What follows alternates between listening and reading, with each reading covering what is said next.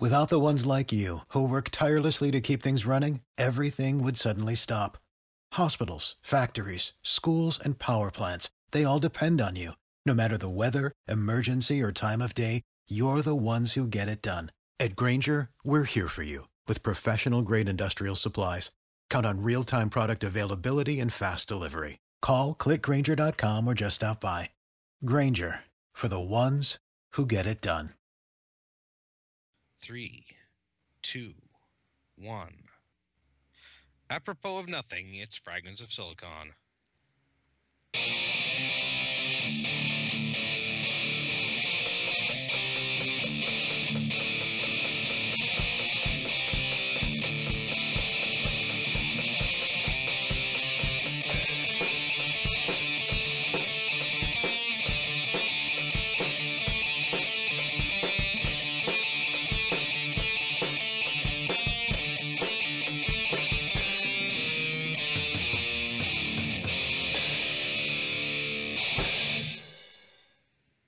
All right, welcome to another installment of Fragments of Silicon.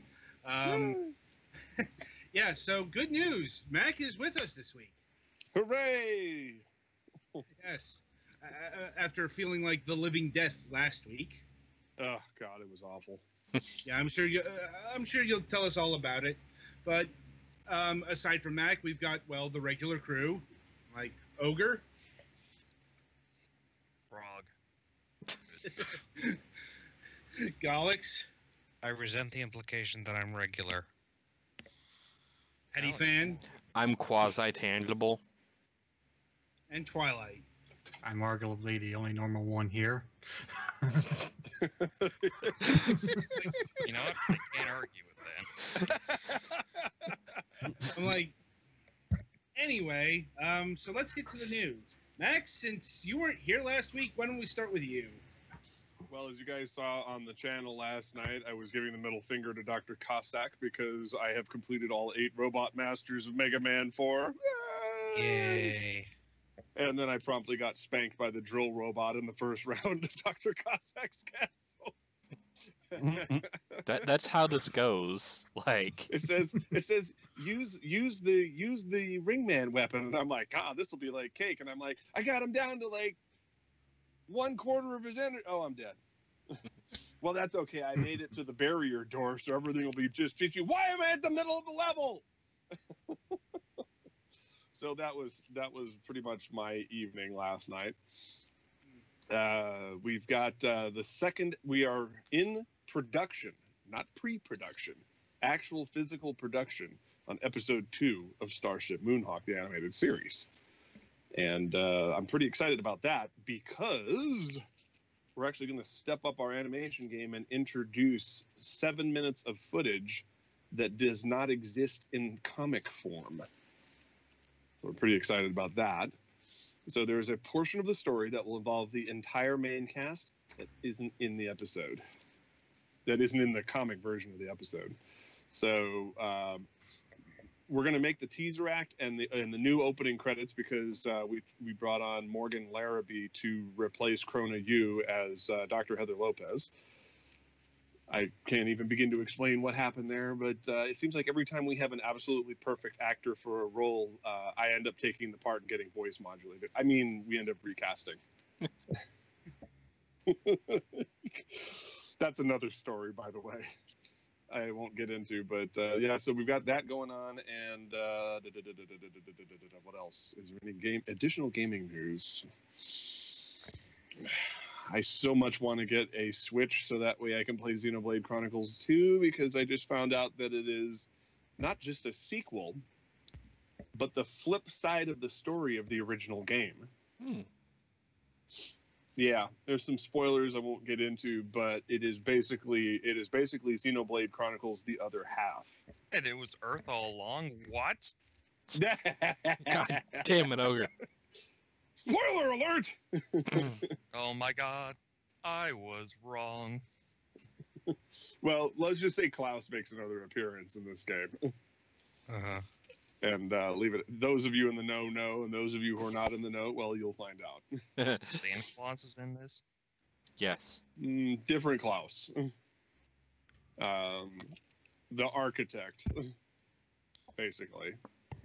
But yeah, so pretty neat stuff. But yeah, it's like I'm trying to get art commissions going so that way I can actually afford to buy a Switch and actually, pay my bills and my phone. Wait, hold on. You want to pay bills? What madness is this? I know, right? So yeah, I'll cut it short so that way everybody gets their usual amount of time. I don't want to take over the whole show, but yeah, those are my three big things right now. Indeed. All right, Ogre, why don't you go? Well, thanks to Petty and his suggestions, I have invested into a power line network adapter, which is basically an Ethernet, just it goes through the power lines. And it is working perfectly so far. Those are usually pretty stable. Yeah, it depends how old your wiring is. Like, right. We'll go into this in mind, but I probably wouldn't be able to use a power line adapter. We'll put it at that. Yeah. From what I've seen, it'd probably be a bad idea. It's just be playing fire. Talking Heads is burning down the house and going like, well, that feels appropriate. Buddy fan had a minor fire. But anyway, yeah, that's working out perfectly fine. Also takes me off the Wi-Fi, so I'm not sucking that all up. And I could tell it went perfectly fine because we beat the train in the first day of the reset. Took the whole fucking 2 hours, but we did it. Fucking 1% wipes. That's the story of our group, though, isn't it? Yeah. Anyway, we started recording again at Naka's. They're moved in. They're settled for now. They're still unpacking stuff because that's what moving gets you, is unpacking stuff for a month. A month is very, very optimistic. Yeah, I was gonna say a couple months, but they have internet. They got it Monday, which they were desperately needing because I stopped by the other day and I could have sworn Barry was gonna have those kind of like meth addict addiction withdrawal moments where she just scratches her neck and goes like, "I need it bad, man." Yo, Ogre, can I go home with you? I need some internets, man. I need the internet. So yeah, we're recording again. Probably not going to see a video tonight. May see a Lost Vikings tomorrow. We're going to finish up Lost Vikings tomorrow. We're actually almost done with the game. Let's see. So we got other stuff to work on here soon, which should be fun. Well, he's also got to get back to his single-player stuff. And to compound Mac's thing, just to make it more funny, is this little limerick I came up. Guess what, bitches? Ogre's got a Switch. Damn, didn't work out as well. But yeah, now I have a Nintendo Switch. That's nothing like a limerick. You see Golix's eyes start twitching. There once was a lady from Venus. Wait. But yeah, I have a Nintendo Switch now. Hooray! And of course, the first game I got for it. I try to take it out here dramatically so anybody can see it. Dragon Quest Builders. You know we can't see that, right? I know. That's why I said it. That's like me saying my name has air quotes around it, and then making air quotes with my finger while on the radio. Indeed. Yep. But yep, now I got me a Switch. One day I'll have one. And it is quite fun. I spent, oh my god, almost all of Monday playing Dragon Quest Builders.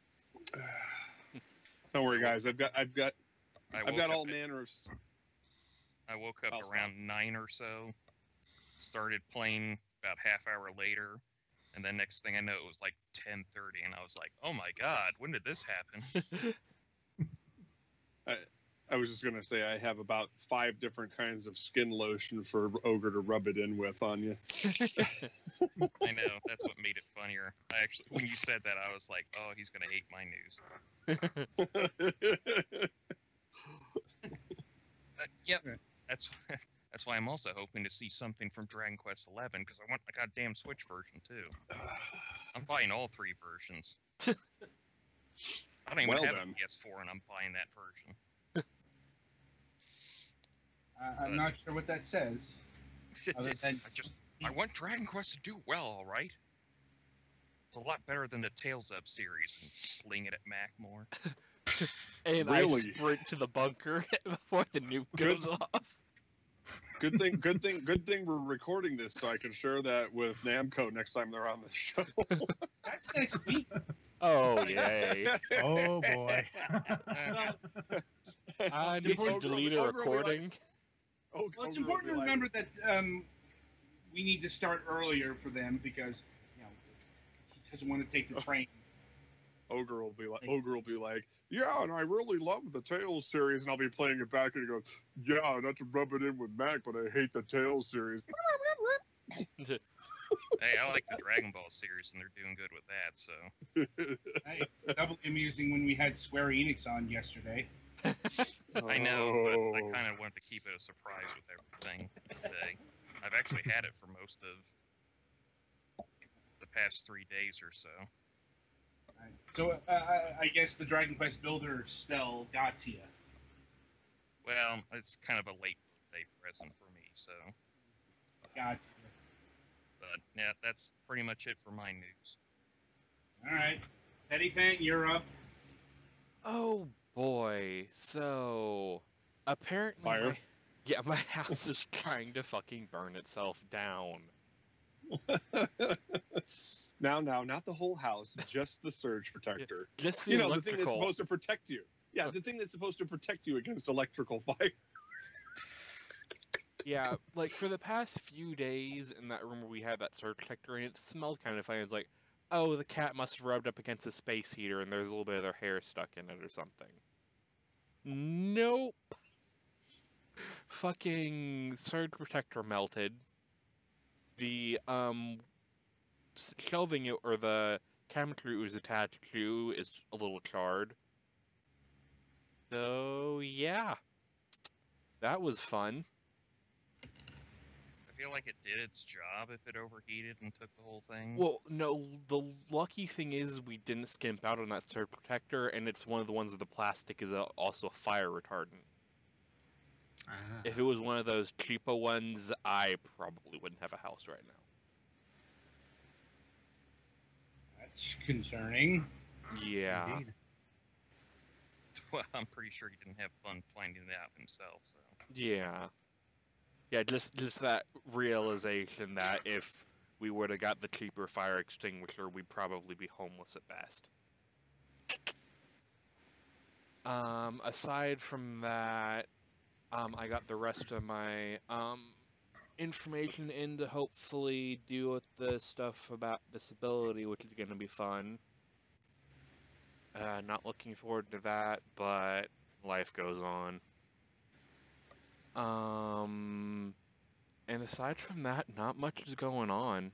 Just kind of living and hoping my house doesn't burn itself down, apparently. All right, Galix. I'm still trying to figure out limericks. Damn it. Oh, I thought the snow had consumed you.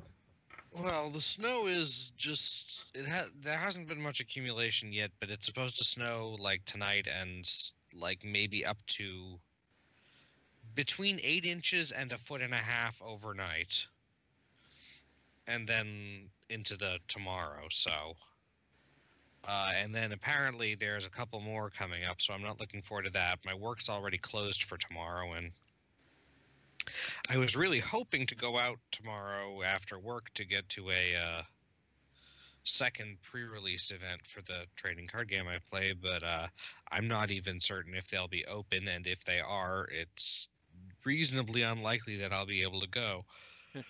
But if I can't, then at least presuming I still have internet, which hasn't been too bad lately, then it'll be nice if I can maybe cover the Nintendo Direct thing at the time instead of like later, like I usually do. So, yeah, that's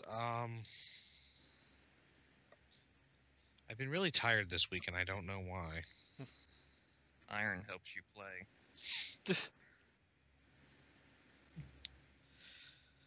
Yeah, I've picked up. There's a Splatoon 2 Splatfest this weekend, which I'll be doing, and there's a bunch of games I'm trying not to spend too much money on, especially since Kirby comes out in 2 weeks, and I want that.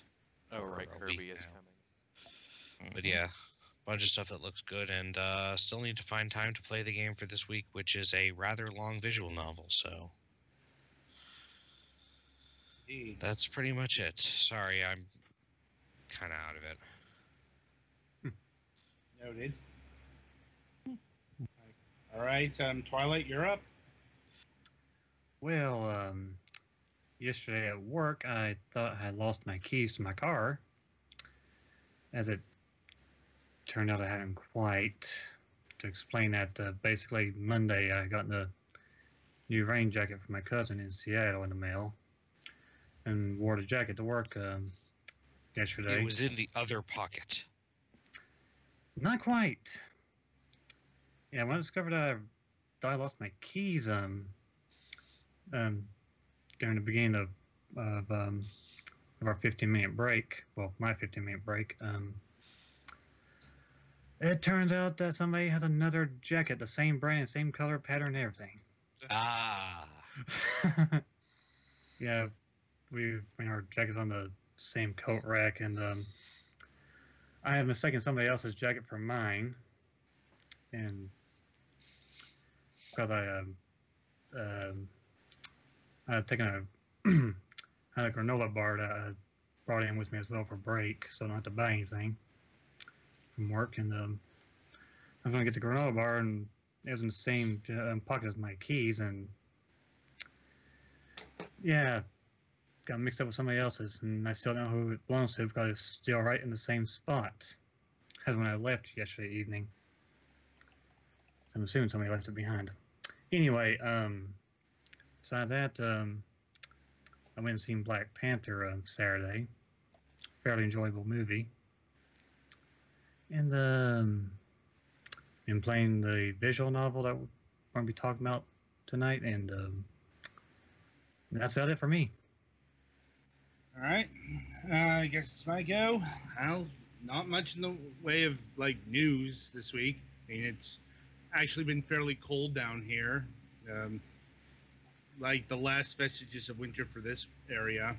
Cold enough to turn on the heater. But I don't have to deal with snow. So, let's see. Outside of that, yeah, just not much happened this week for me. We have some show announcements, but that can wait until at the bottom. When we end everything. So, with all that in mind, merrily we shall roll along to the interview portion of the broadcast. And this week, joining us once again is John Pickett of Manga Gamer. Hello. Good to be back. Yay! Always good to have you. Right, so we're in a bit of a conundrum here. This is a thing that just happened, I don't know, an hour, it just happened like very recently. So the game we're talking about, A Kiss for the Petals, Maidens of Michael, isn't available on Steam anymore. Right. Yeah. Well, And it's more accurate to say at time of recording. It should be up. Yeah. At time of Re-up. recording. Is that I think this development's been barely an hour ago, and we're already looking into it to try and figure out what's going on. And yeah, so the insight into that is limited at best. Yeah, we don't have a ton of information because it happened so soon. And and the resolution's kind of it's kind of above what John covers. So Well, yeah, it's we don't have any information yet, so there's not. All I can really say is that we're looking into resolving it, and whatever we have to do to resolve it, we'll find a way, I'm sure. So Indeed. everyone So- listening will probably still be able to play the game, and even if I'm sure it's going to come back to Steam, but in worst case scenario, the game is still available on our website, MongaGamer.com. Everyone can still get their copy there and enjoy the game there. Right. Mhm. So, yeah. So before we dig into this particular title, we have to zoom out and cover the larger A Kiss for the Petals franchise, because this is quite the franchise. And that actually matters for this game too, because it brings back all the couples from the previous Dojin works. Right. This is one of like a few gathering titles. That and Snow White's Nights has like multiple couples in it. But Yeah. yeah. So for the uninitiated, A Kiss for the Petals is at least one of the quintessential Yuri visual novel titles. Yeah, it was originally started as a series of Dojin games, and like through their popularity and through how well they performed and how well they sold, the Dojin Circle was actually able to go professional, and they opened up their sort of professional studio, Yurin Yurin, and that's the studio name that they created this game, Maidens of Michael, under. And so that's why it brings together all the couples, and it also introduces a new couple, which we sort of introduced already by releasing Remembering How We Met. Right. And I'll also note this is just the main branch of the franchise. There are like two branches there's the main, what they call the main branch, and then there's the new generation games, and then there's all the side, and then there's some side story stuff. Like, yeah, New Generations is available on our site as well. We were pretty happy to be able to bring that over too. Right. And so digging so how did you first get involved with the Kiss for the Petals franchise here?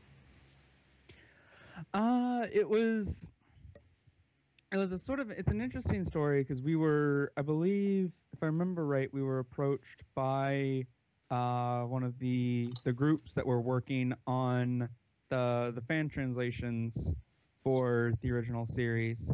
And so after they approached us, we went to the studio, and the studio was actually sort of already knew of them, even if like they knew of them to an extent.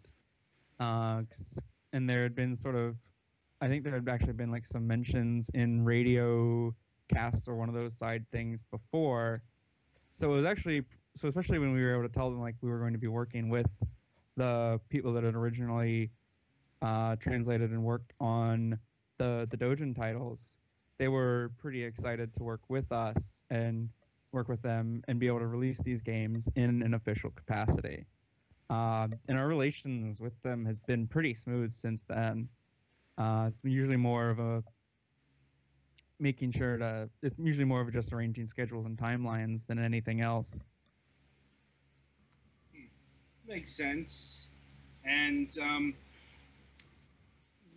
how did you like pick the particular visual novels you've released? Because like out of the main series, we got 16 titles. Yeah. So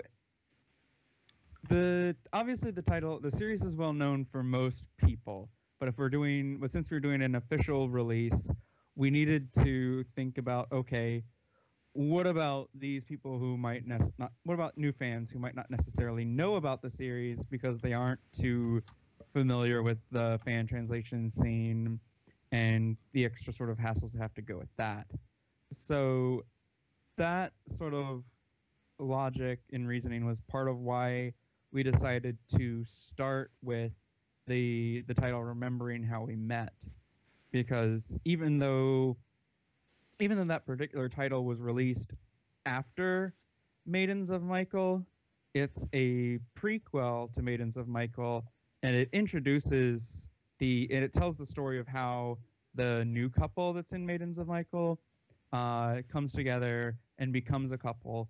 And so we thought so of the official title, of the official professional titles that the studio has developed, we felt that would be probably the best introduction to the series for people who have never played any kind of A Kiss for the Petals games before.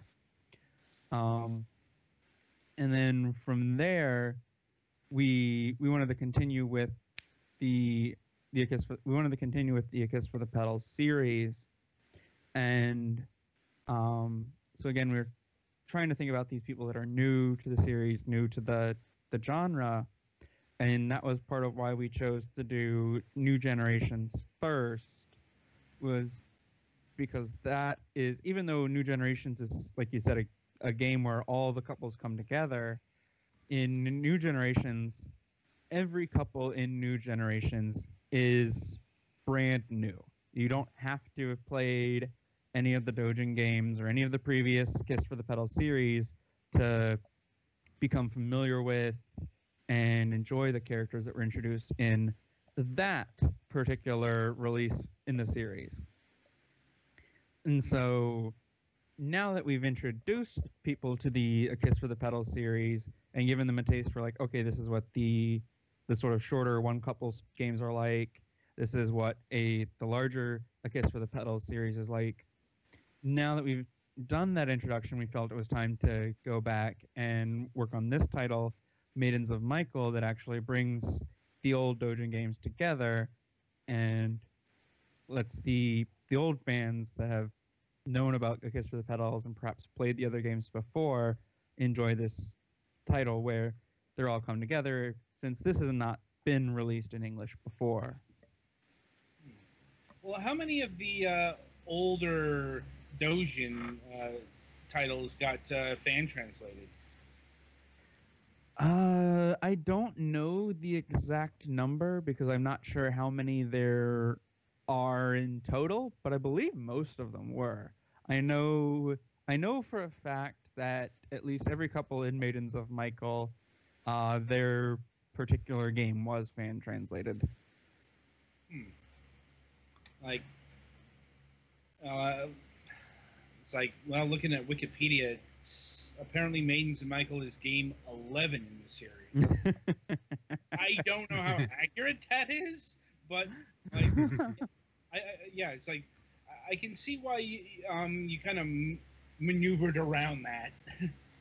Yeah, because that is that is a lot of releases. Right, and most of those releases are also, like I said, Dojin titles before the studio was a professional company. So that adds sort of its own challenges if we were to ever try and do those. Can you elaborate on that? Like, it's just because with when you're releasing a Dojin title, so understand I don't know the specifics of how much the studio has done this, but a lot of Dojin releases are not considered commercial releases. And so if there's any sort of, like, if you look around online, there's a lot of things like fonts or sounds or things like that that are usually free to use as long as it's not a commercial release. And so a lot of Dojin companies and I'm speaking in a general terms here, will utilize those sort of assets, and if they do use those assets, that's usually fine for them. But then when it becomes a commercial release, that becomes not fine. So if we were to do any of the Dojin series in Maidens of Michael, we would have to we would have to work with the studio and look at each game to determine if any of that was done. I see. Like, yeah, that sounds like a bit of a, mountain of a hurdle. Yeah. Considered. I mean, well, was Maidens of Michael like their first release as a professional company? Yes. But on the other side of the coin, the ones that came after it would be fair play. Yeah. And we'll definitely probably be looking at those as we continue working with the series. Definitely, because, well, we haven't really gotten into it. The one that followed, like, number 12, Lovers of the Altair, or however you pronounce that, is the direct Altair? Yeah. That's the direct sequel to Maidens of Michael. Once again, this is according to Wikipedia. It's got the plot synopsis here and mentions, after the best couples events and all that stuff. But getting into Maidens of Michael itself, what is the conceit of this particular chapter in this series? So the idea for the concept of the chapter for Maidens of Michael is that all these students of St. Michael's Academy, they come together and they vote on who they think are the best couples of the school, and the people that are sort of elected by that vote become sort of the volunteers on the council for the event committee. And is this an all-girls school, or is it just a coincidence? This is an all-girls school. Okay, I thought so. Yeah, it's an all-girls school, and you're gonna be surprised when you hear this. It's a Catholic girls' school. Not that surprised. That is a pretty common thing for... I'm being sarcastic. Yeah. Like, a Catholic girls' school is one of the most common settings in Yuri. But yeah, so the people that are elected best couple are become part of the event committee, and it's their job to plan out the school's various events, like the Christmas event, the Valentine's Day event. And so that's sort of where a lot of the drama and the interaction between the different couples happens, is they're trying to plan, like, what would be good things to do for Christmas or for Valentine's Day to make things exciting for the school and help, all the girls of the school enjoy these romantic events. Indeed. And this is this a choose your own adventure style kind of visual novel, or is it purely character or narrative driven visual novel? I would say it's definitely more character driven. The couples in A Kiss for the Petals are very much set couples. None of the couples ever really betray each other, and they're usually pretty set. Like, they have their partner, and that is who they stick with. So right. It's not like you're going to see, even though the couples are interacting with each other, it's not like you're really going to see the couples getting in bed with each other. Boo. Yeah. They sort of stick to their partner. Well, I mean, on that subject, it's worth noting that this series did start out as an adult's visual novel series. Yes, and New Generations and Maidens of Michael both feature adult content as well. Obviously, that's not on the Steam version of those titles, but you can get that on our website. So I suppose the question that beckons is, what was trimmed for the Steam release? The sex scenes between the couples. The various couples each have a lot of different scenes of their own in Maidens of Michael, so you get to see sort of an expanded story for each couple from the previous Kiss for the Petals games. And of course, part of that extended story includes them celebrating their romance. Woohoo! The peanut gallery. Like, no need to make this truly lascivious. I'm just. You should have been here for our mutiny episode. Like, and just wait until we get onto the game that John's been working on. Oh, for the past couple of times we've had him on. Yeah, probably still working on that for another couple of months. Yeah, I basically said I wasn't going to lead with this, but our company is going to foray with a linear visual novel. So there's no branching storylines; it just goes straight through the comic storylines. So it's kind of fun. Mm-hmm. Yeah. Like, anyway. Yeah. So getting back to these particular scenes, have they been removed entirely from the Steam release, or is there any particular important elements that are in them? Like again, the Kiss for the Pedal series is still very much enjoyable, even without them. It's the Kiss for the Pedal series has always been very character focused, very much focused on celebrating the cute, like the happiness and the emotional connection between the couples within it. And so you still get a lot of that even through like the normal scenes of them interacting with one another. In the adult scenes sort of just more enhance that. Yeah. Because if there's a lot of people will talk about how a lot of the adult scenes in a Kiss for the Pedal series are still very vanilla for girl on girl, and that's sort of a distinct choice by the developers. They wanted to create a series of Yuri games that doesn't have to rely on things like toys or magic elements to give someone body parts girls don't have in order for them to, enjoy a proper relationship between two girls. And so there's a lot of, like in the adult scenes, there's a lot of focus on that idea of them enjoying each other's bodies as they are and enjoying the intimacy between the couples. And so the adult scenes definitely, like I said, the adult scenes enhance those aspects of the relationships and the character development, but you can still get a lot of the relationships and the character development just through the scenes of them living their lives together. And that's still, and even those scenes are also still a core part of the series and of Maidens of Michael as well.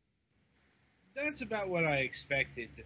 The entire visual novel has a very warm and fuzzy feeling aesthetic to it. Mm-hmm. It's wholesome, for porn. But it really is. It's got a plot, and stuff actually happens that isn't even sex related. I wouldn't say it has a plot.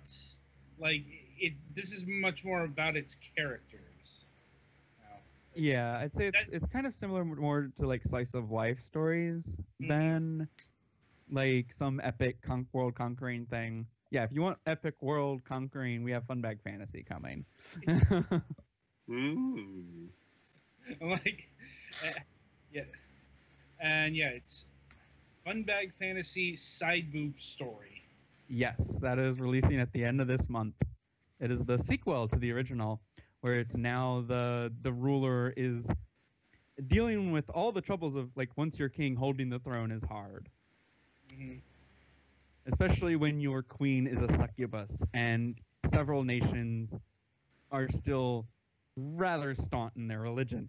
I can always be. And don't want to accept this country where sex is good. Like, that. So is this pure visual novel, or is there like a strategy game in here as well? The original Funbag Fantasy had a lot of choices that would help determine the plot and the routing.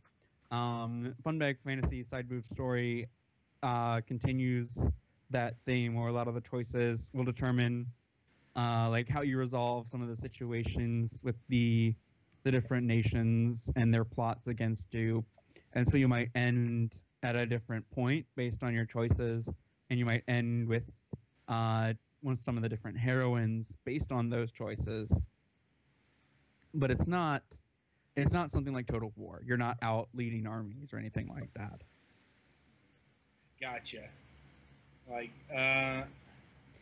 yeah, if you're looking for more gameplay, I think since the last time we spoke back in January, we did release the Spirit Master of Returnia, and that's an actual adult RPG where you delve into dungeons and fight monsters and have a bunch of heroines that are completely customizable and a ton of adult scenes with the heroines and the monsters and you.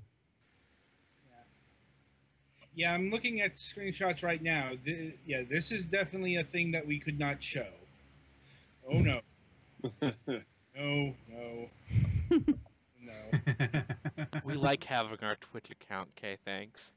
Yeah, it's like I see tentacles, and the tentacles are doing what you think they are doing. Oh god. I would say I need an adult, but there are far too many in this call. Define adult. Someone over the age of 21.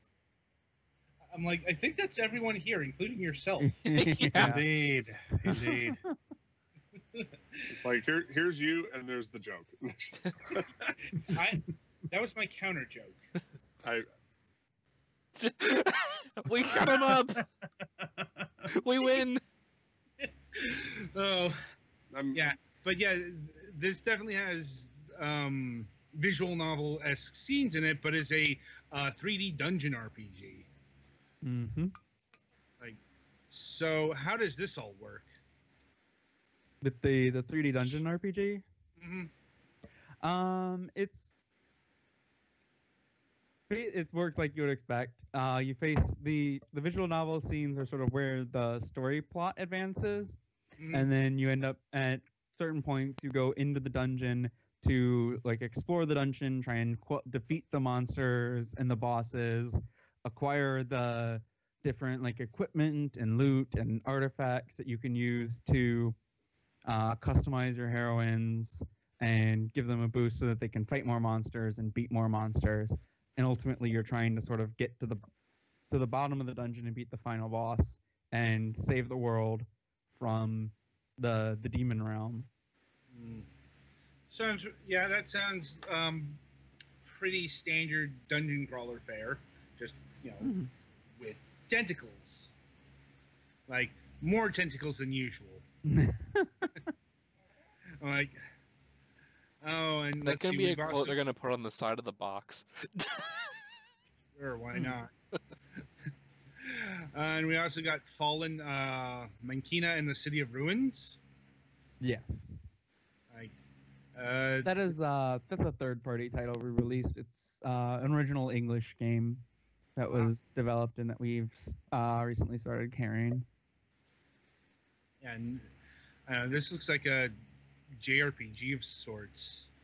Yeah, that's how they've designed it. It's very much sort of JRPG. It also has adult scenes in it and a couple stats related to that. Like, once again, I can. You do provide such graphic screenshots.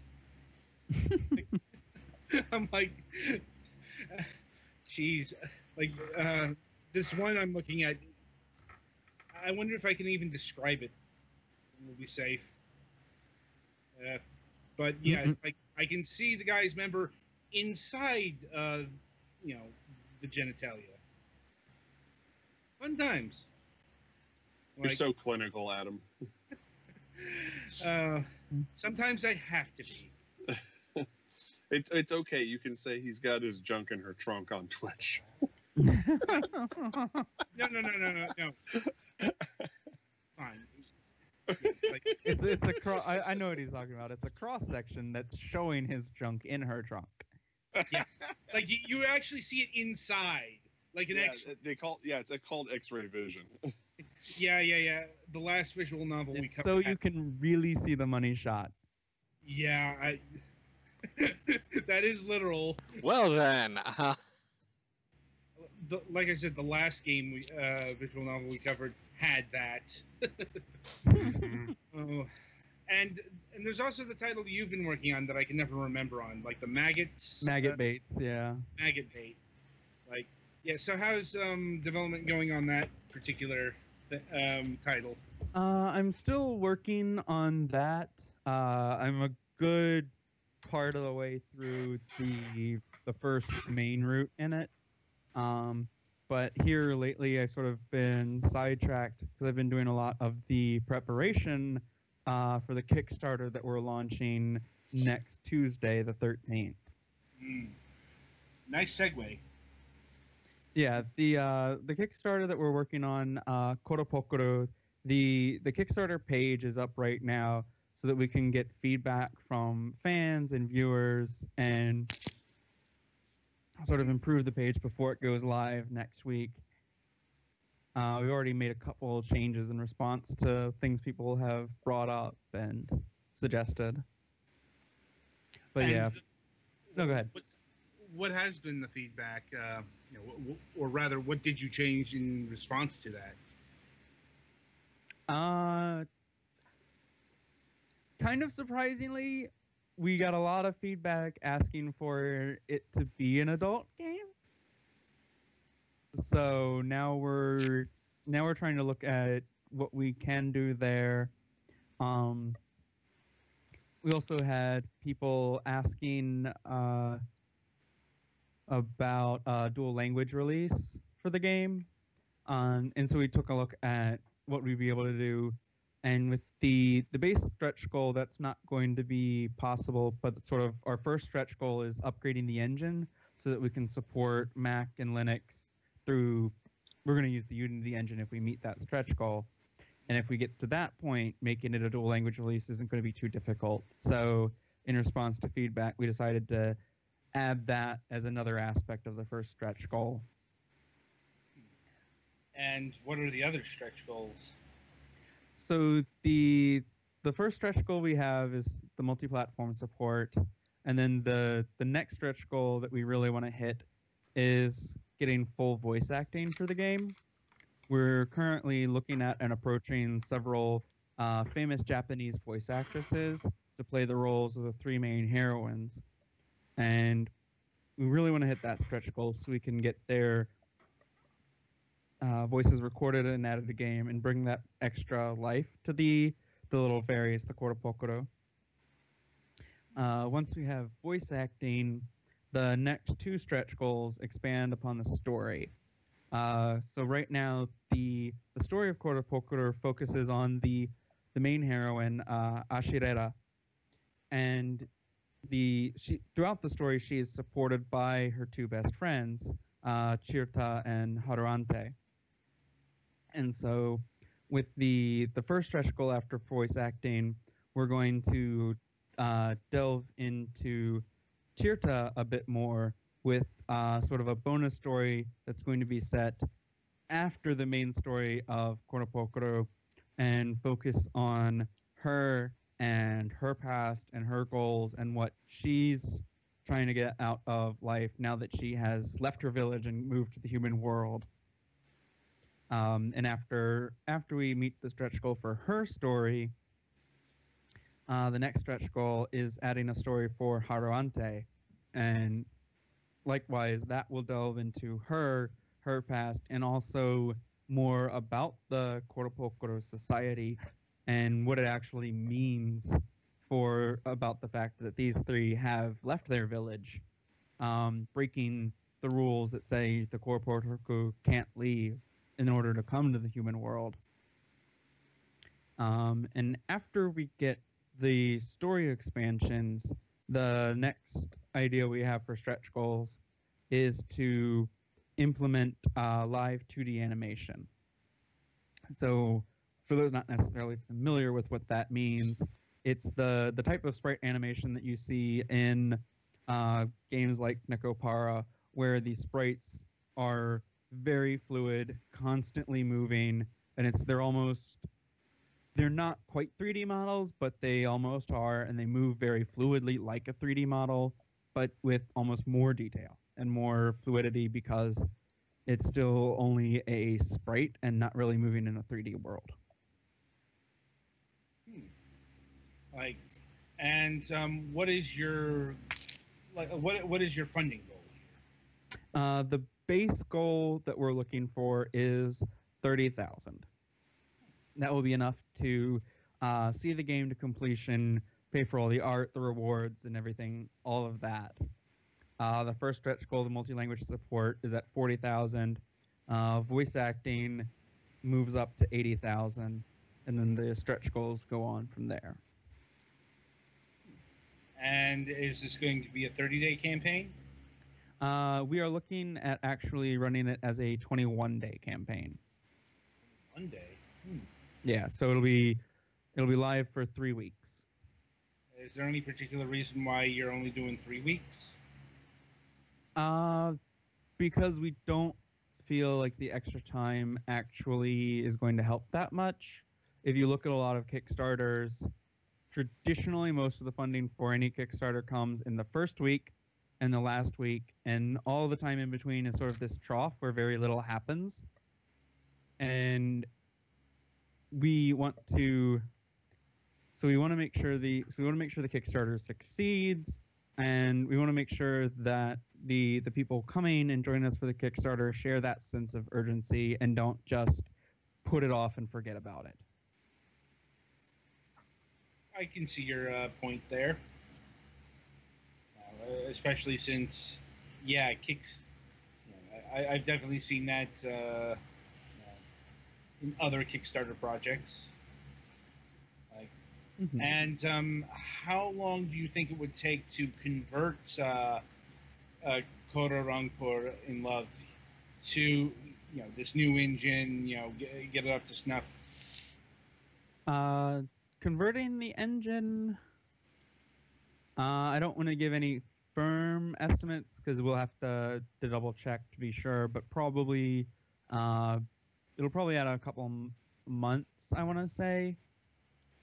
At the base goal level, we plan to have everything ready for release by September.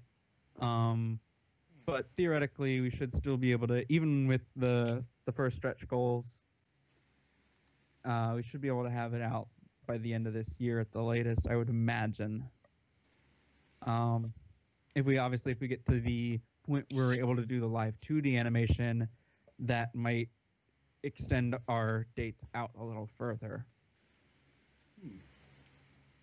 Hey, sounds good. Sounds good. As much as I'd love to keep this conversation going, we are running low on time and kind of have to conclude things here. I'll see if there are any last questions from my colleagues. I'm good.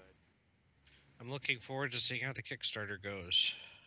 Mm-hmm. Yeah, we're very excited too. Yeah. All right then. All right. Once again, John, it was lovely having you on the program, and do the usual post-interview invite back on the show, say May 2nd. Sure. All right. So the game is A Kiss for the Petals, Maidens of Michael. Not currently on Steam, but it is available on Manga Gamer for $34.99, or no, $34.95. Yeah, and it'll likely be available on Steam again once we get things sorted out. We'll try to have an update on that next week. See how things play out, but that is the situation as it is. And Petty Fan, play us to the next segment.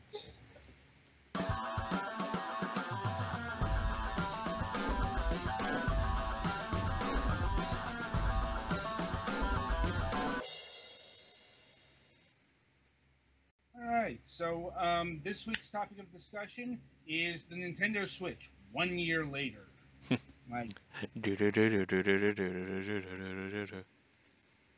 are you doing? I don't know. The man is defective as usual. 404 error does not compute. Anyway, the title is pretty self-explanatory. March 3rd passed, and that was the official 1-year anniversary of the Nintendo Switch. And, by pretty much any metric, the Nintendo Switch had an amazing year. Mm-hmm. It's like, it's funny what happens when you actually put out a decent number of good games in the first year of your new system. Well, it's not just that. It's also you actually have an idea of how to market your system, and you can convey that to the masses. That also helps, because when we were going over this on Sunday, writers' room, we talked about the Wii U, and the abject failure that was the Wii U, and one of the biggest problems was Nintendo did not know how to market that thing for shit. Well, they did such an amazing job with the original Wii, and then the Wii U was just like, well, I mean, just the way I just said it there, Wii U. They basically marketed it as the controller, which made people think that the controller might just go with the original Wii. Right, and it's also so. Who here can actually answer the question? What does the Wii U mean? What did Nintendo mean by Wii U? I believe it. Sorry.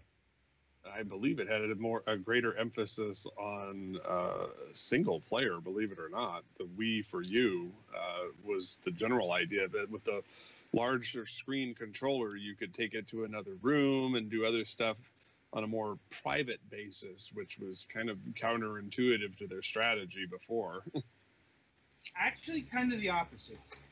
It was we, as in, and you, like another player joining because it kind of gets forgotten, but Nintendo at one point had multiplayer ambitions for the Wii U, for the gamepad stuff.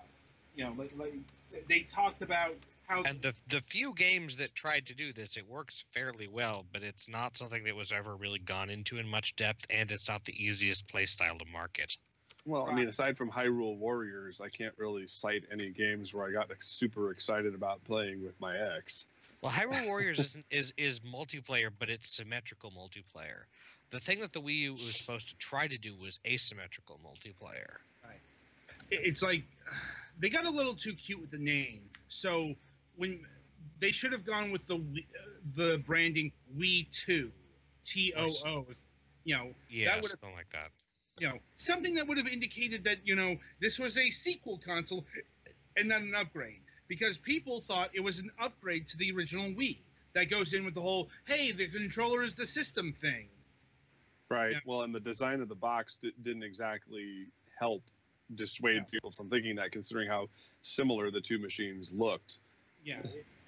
Basically, it can come down to this. Like, the Wii U is an abject lesson in how not to market anything, honestly. Like, right. I can't think of a single, just in terms of like sales or marketing or advertising like that, where Nintendo really succeeded with that console. And that really did play into the Switch, because, you go back and you look at the original reveal trailer for the thing, and Nintendo made sure their marketing was on point. Their name was on point. Everything was clear, concise, got the points. Launch titles. Yes. Actually good ones. Well, now, like New Super Mario Brothers U had its moments. I'm sorry.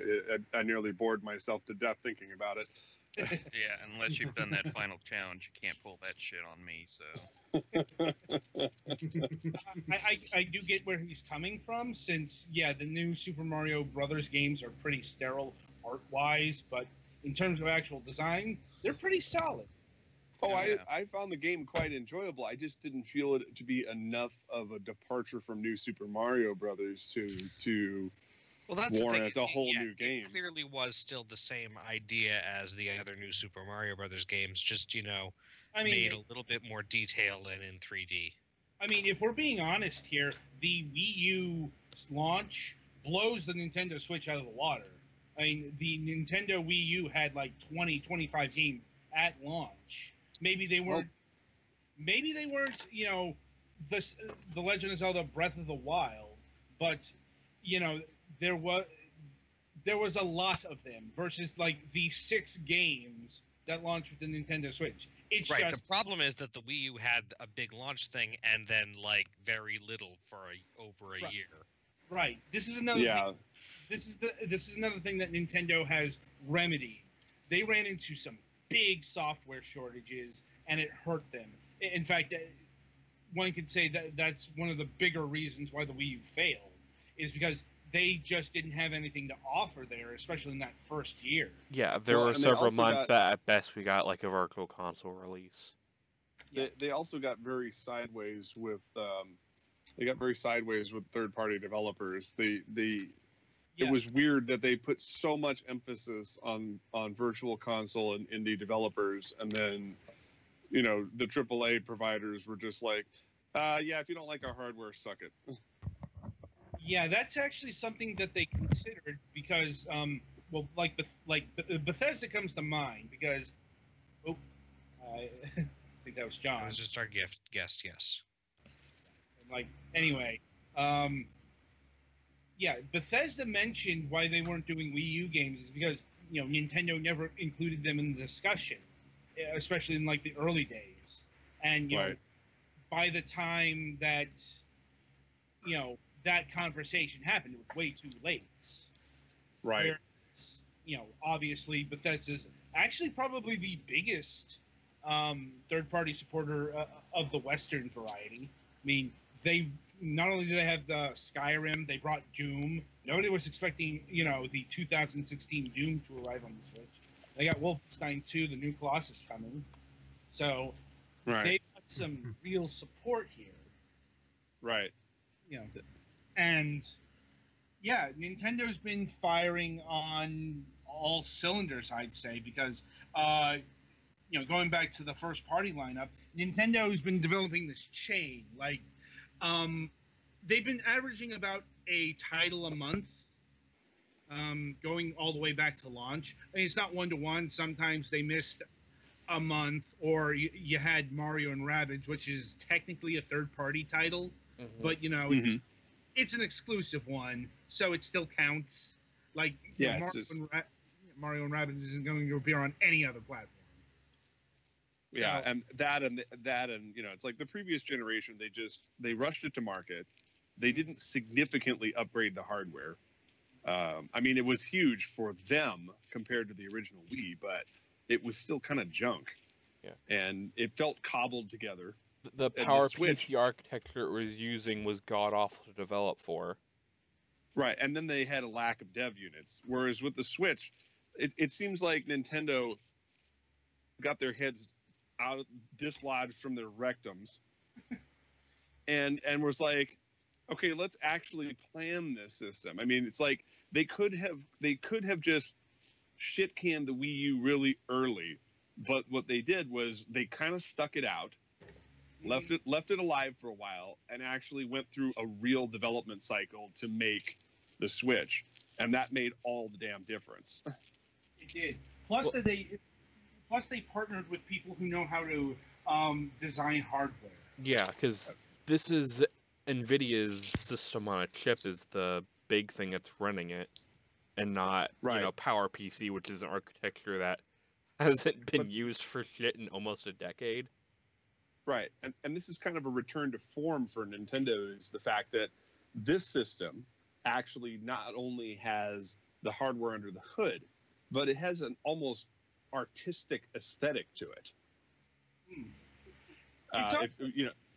It's also a fresh artistic aesthetic because Nintendo's been using that Apple plastic, sterile white stuff for about a decade now. Right. Yeah, before the Switch. And people were actually kind of getting tired of that.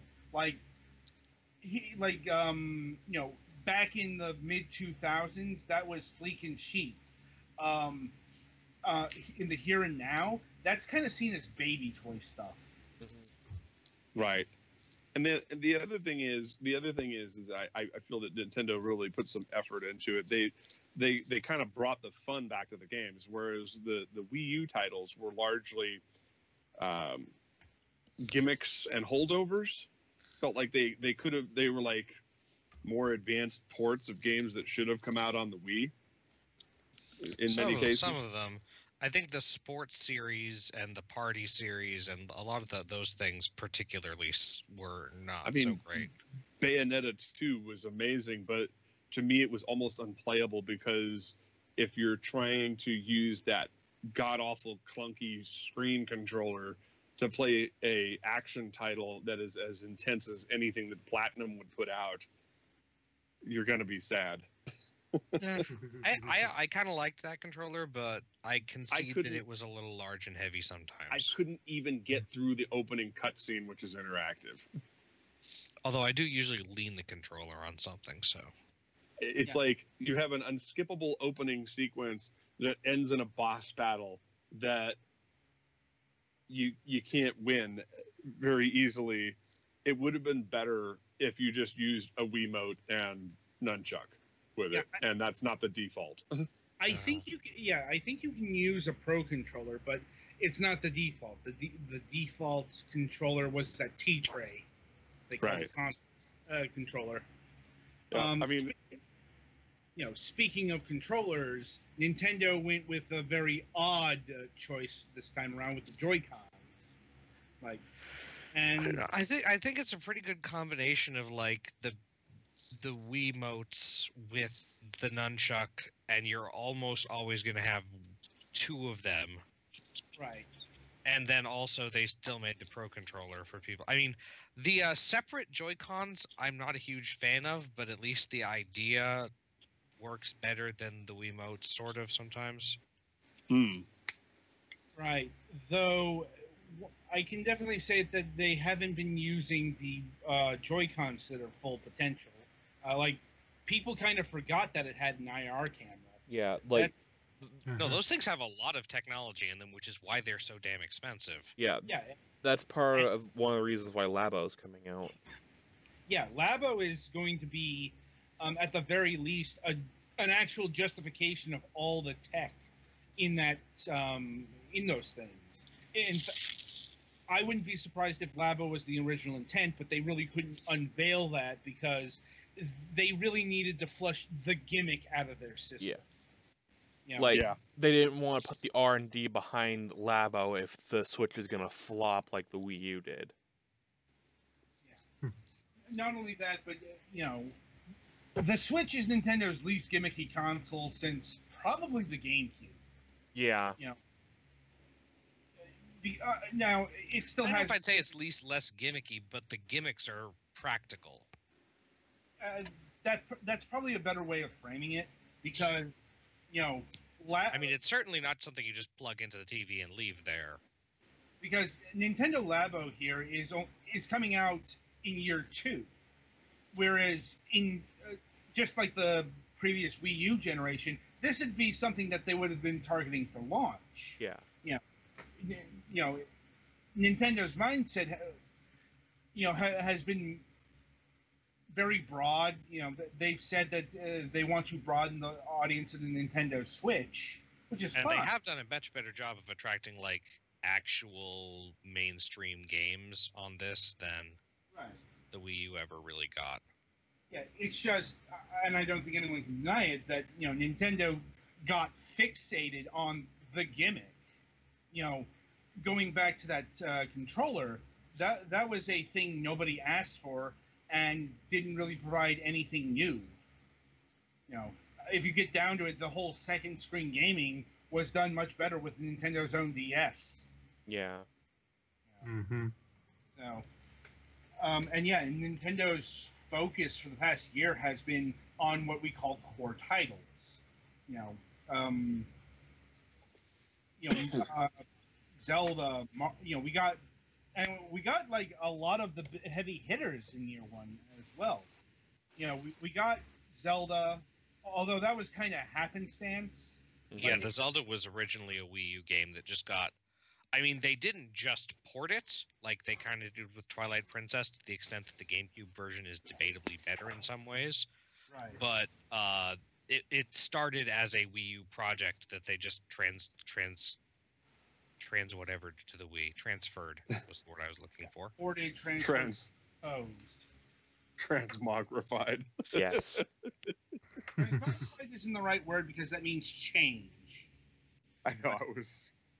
I know. It's like I was going Calvin and Hobbes. fair enough. I remember that.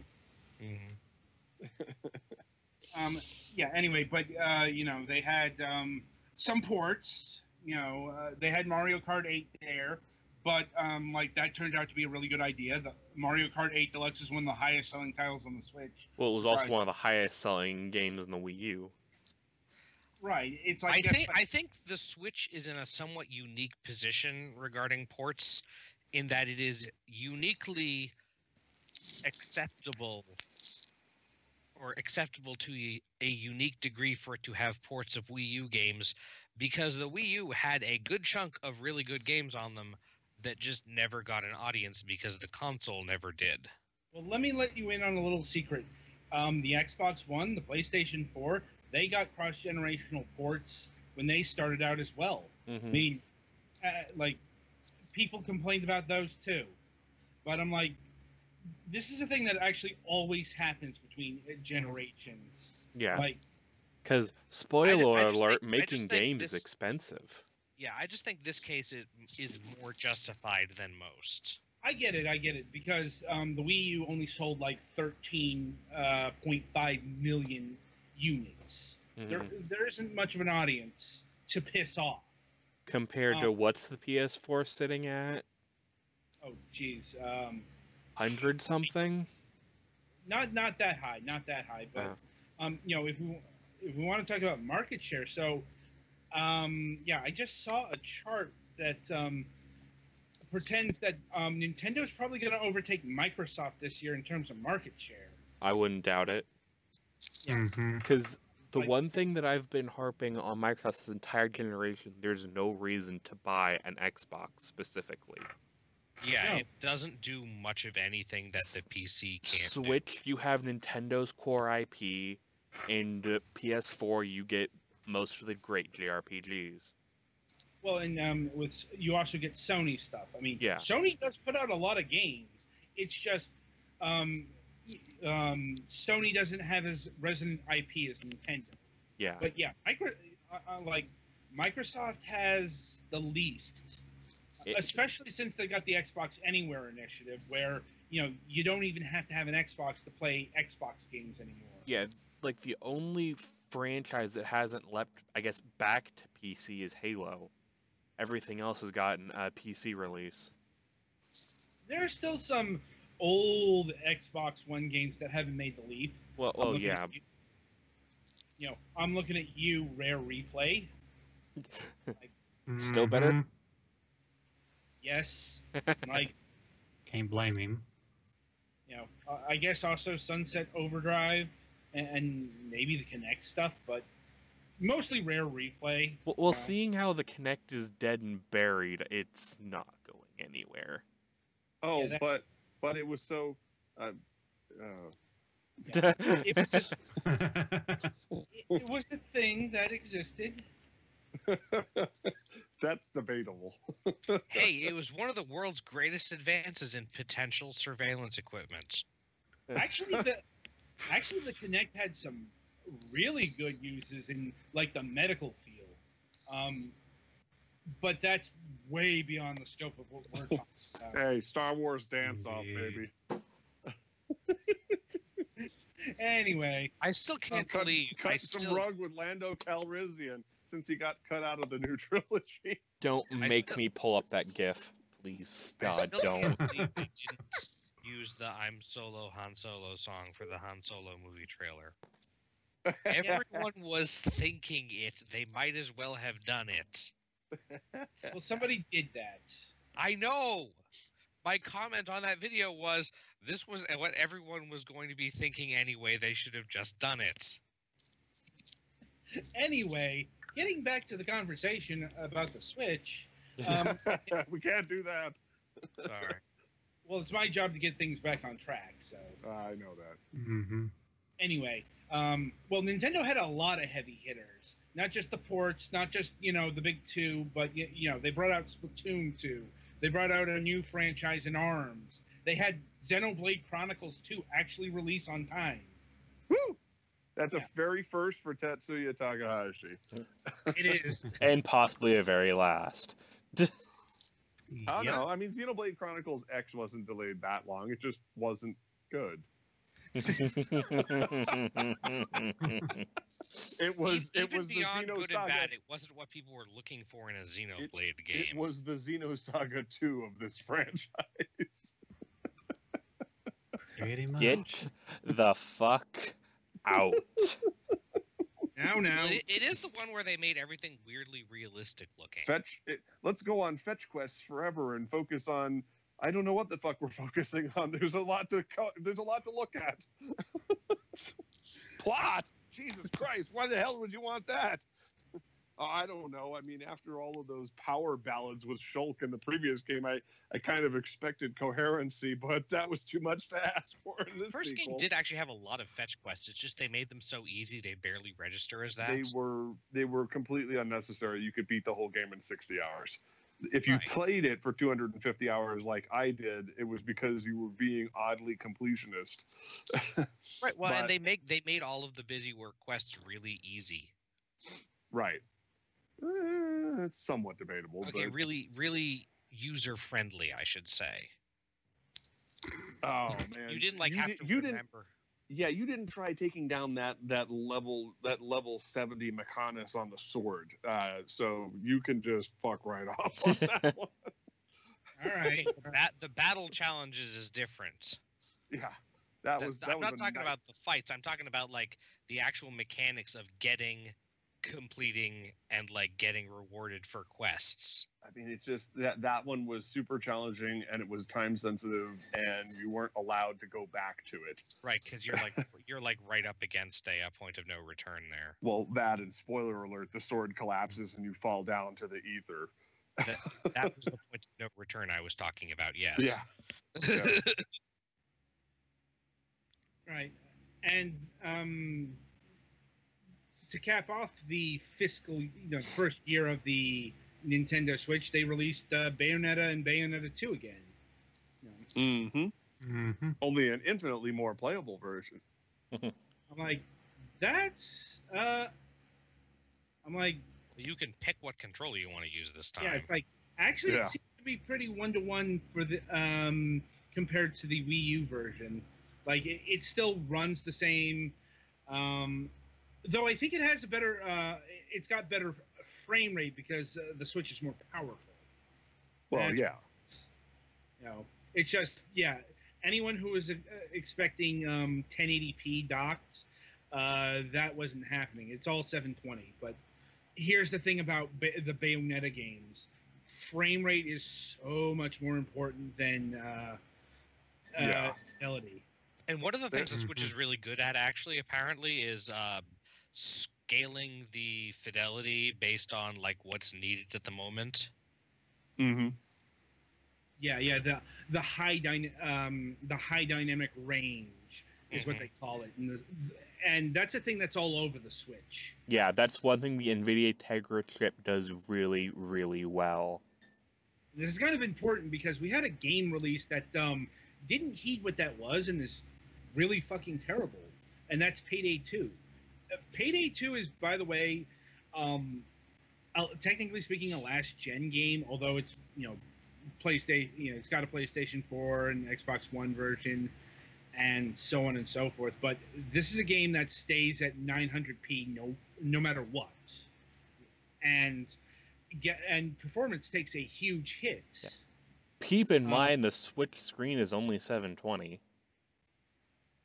I'm talking docked. But, Yeah.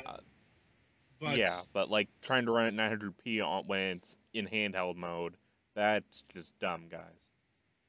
yeah, it's not the best reinterpretation of a let's say current gen game on the system. not, it's like Doom has its issues. Like, I personally wouldn't buy Doom because it cut the frame rate down to 30, but there are some people who swear by that. Yeah, it depends well, if you got on an astigmatism. Yeah. Like, as long as it's a stable 30, it's not as bad. Right. But I haven't looked much into it. Like, if they did it to 30 for stability, that's fine. But if it can barely even handle 30, then that's a problem. No, I think it was stability. Yeah.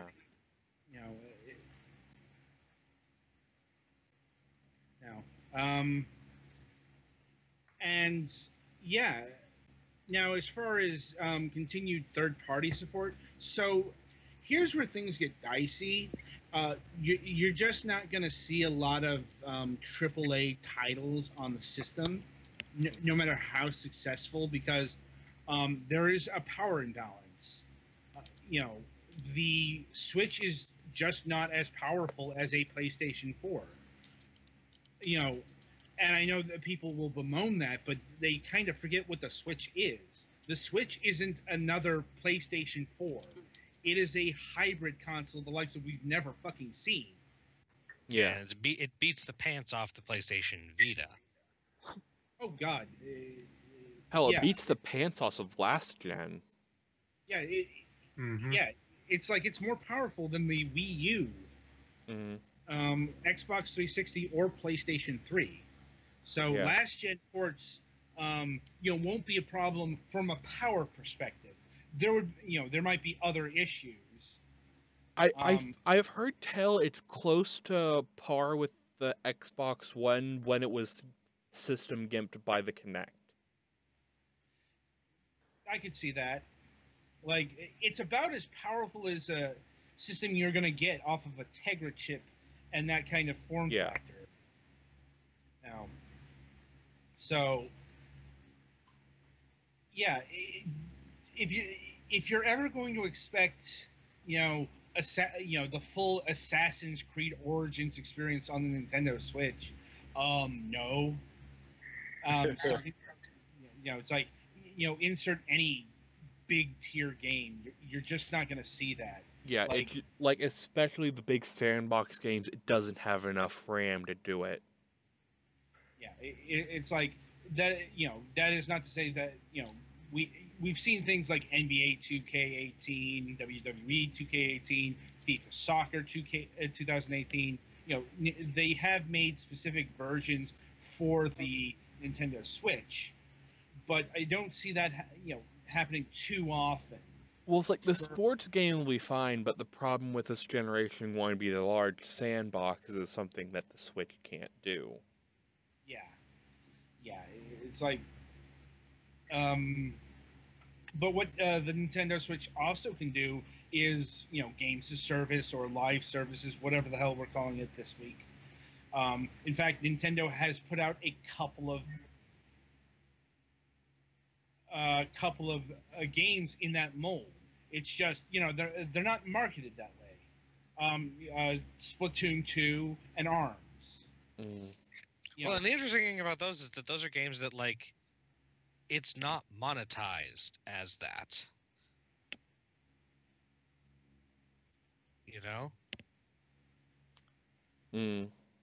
Yeah. They have the same ideas. It's just, Nintendo's not nickel and diming here. Yeah. Like, does ARMS even have any paid DLC? They couldn't have after the first Splatoon, but if another company had made it, Splatoon would have, like, oh, you can download new weapons if you pay a little bit. Yeah, all those weapon packs would have been paid. Or if you want new gear, you can maybe get what you want in a loot box. If you want super sea snails, pay us X number of dollars. Yeah. Indeed. Anyway, so we should be wrapping up this conversation. Yeah. Like, everybody's talking slower, and also Doodles, you're killing your daddy. Oh, get off my chest. Yeah. So, final thoughts on the first year of the Nintendo Switch. Hope it's not the last year. Well, I'm glad return it's to doing. form. I'm glad it's doing well. Yep. I wish I had it for the last year.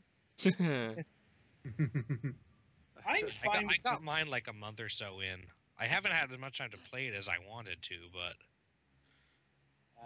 The only thing I'm interested to see in the Switch is usually stuff with like mobile components, like, you know, Tegra-based tablets and whatnot. They start to go downhill performance-wise rapidly after the first like year and a half.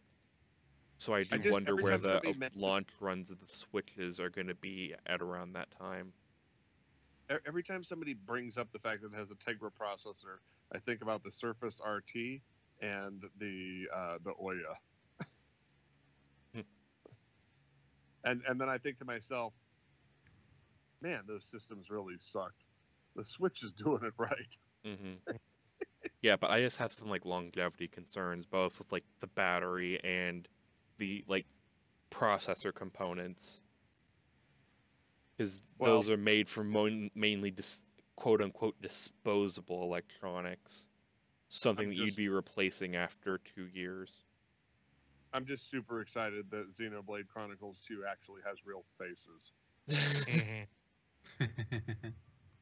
And not plastered on stickers.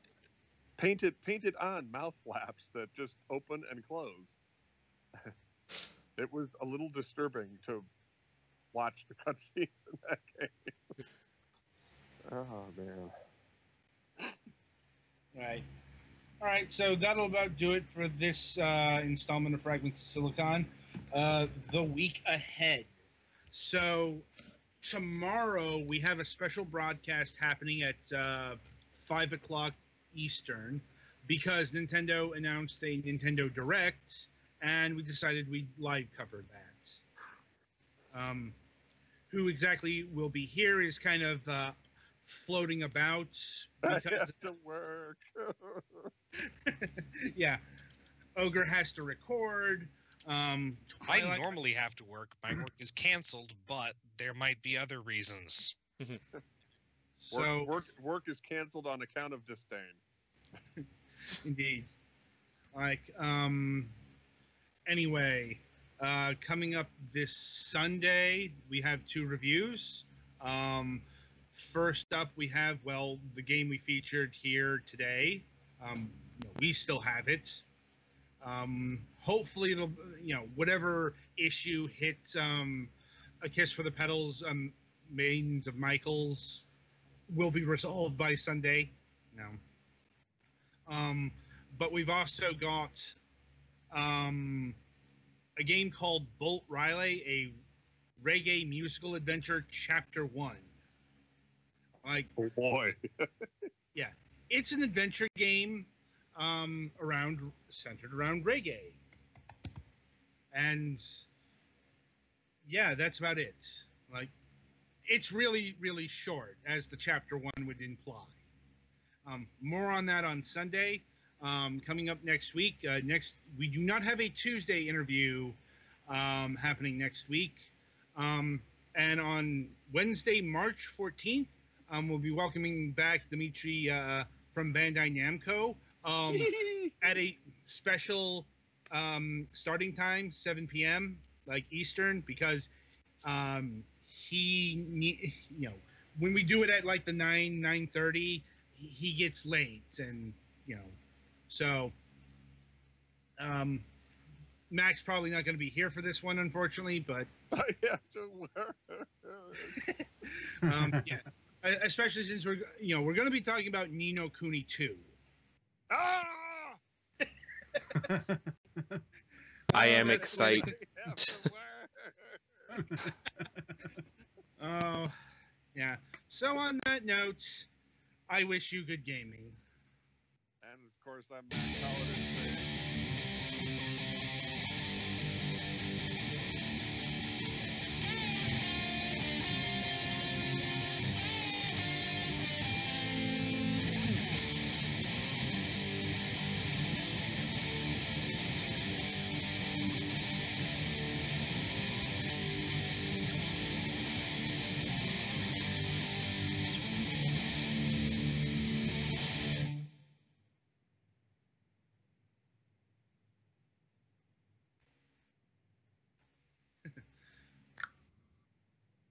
Hello, it is Ryan, and I was on a flight the other day playing one of my favorite social spin slot games on ChumbaCasino.com. I looked over at the person sitting next to me, and you know what they were doing? They were also playing Chumba Casino. Coincidence? I think not. Everybody's loving having fun with it. Chumba Casino is home to hundreds of casino-style games that you can play for free anytime, anywhere, even at 30,000 feet. So sign up now at ChumbaCasino.com to claim your free welcome bonus. That's ChumbaCasino.com and live the Chumba life. No purchase necessary. VGW. Void where prohibited by law. See terms and conditions. 18+.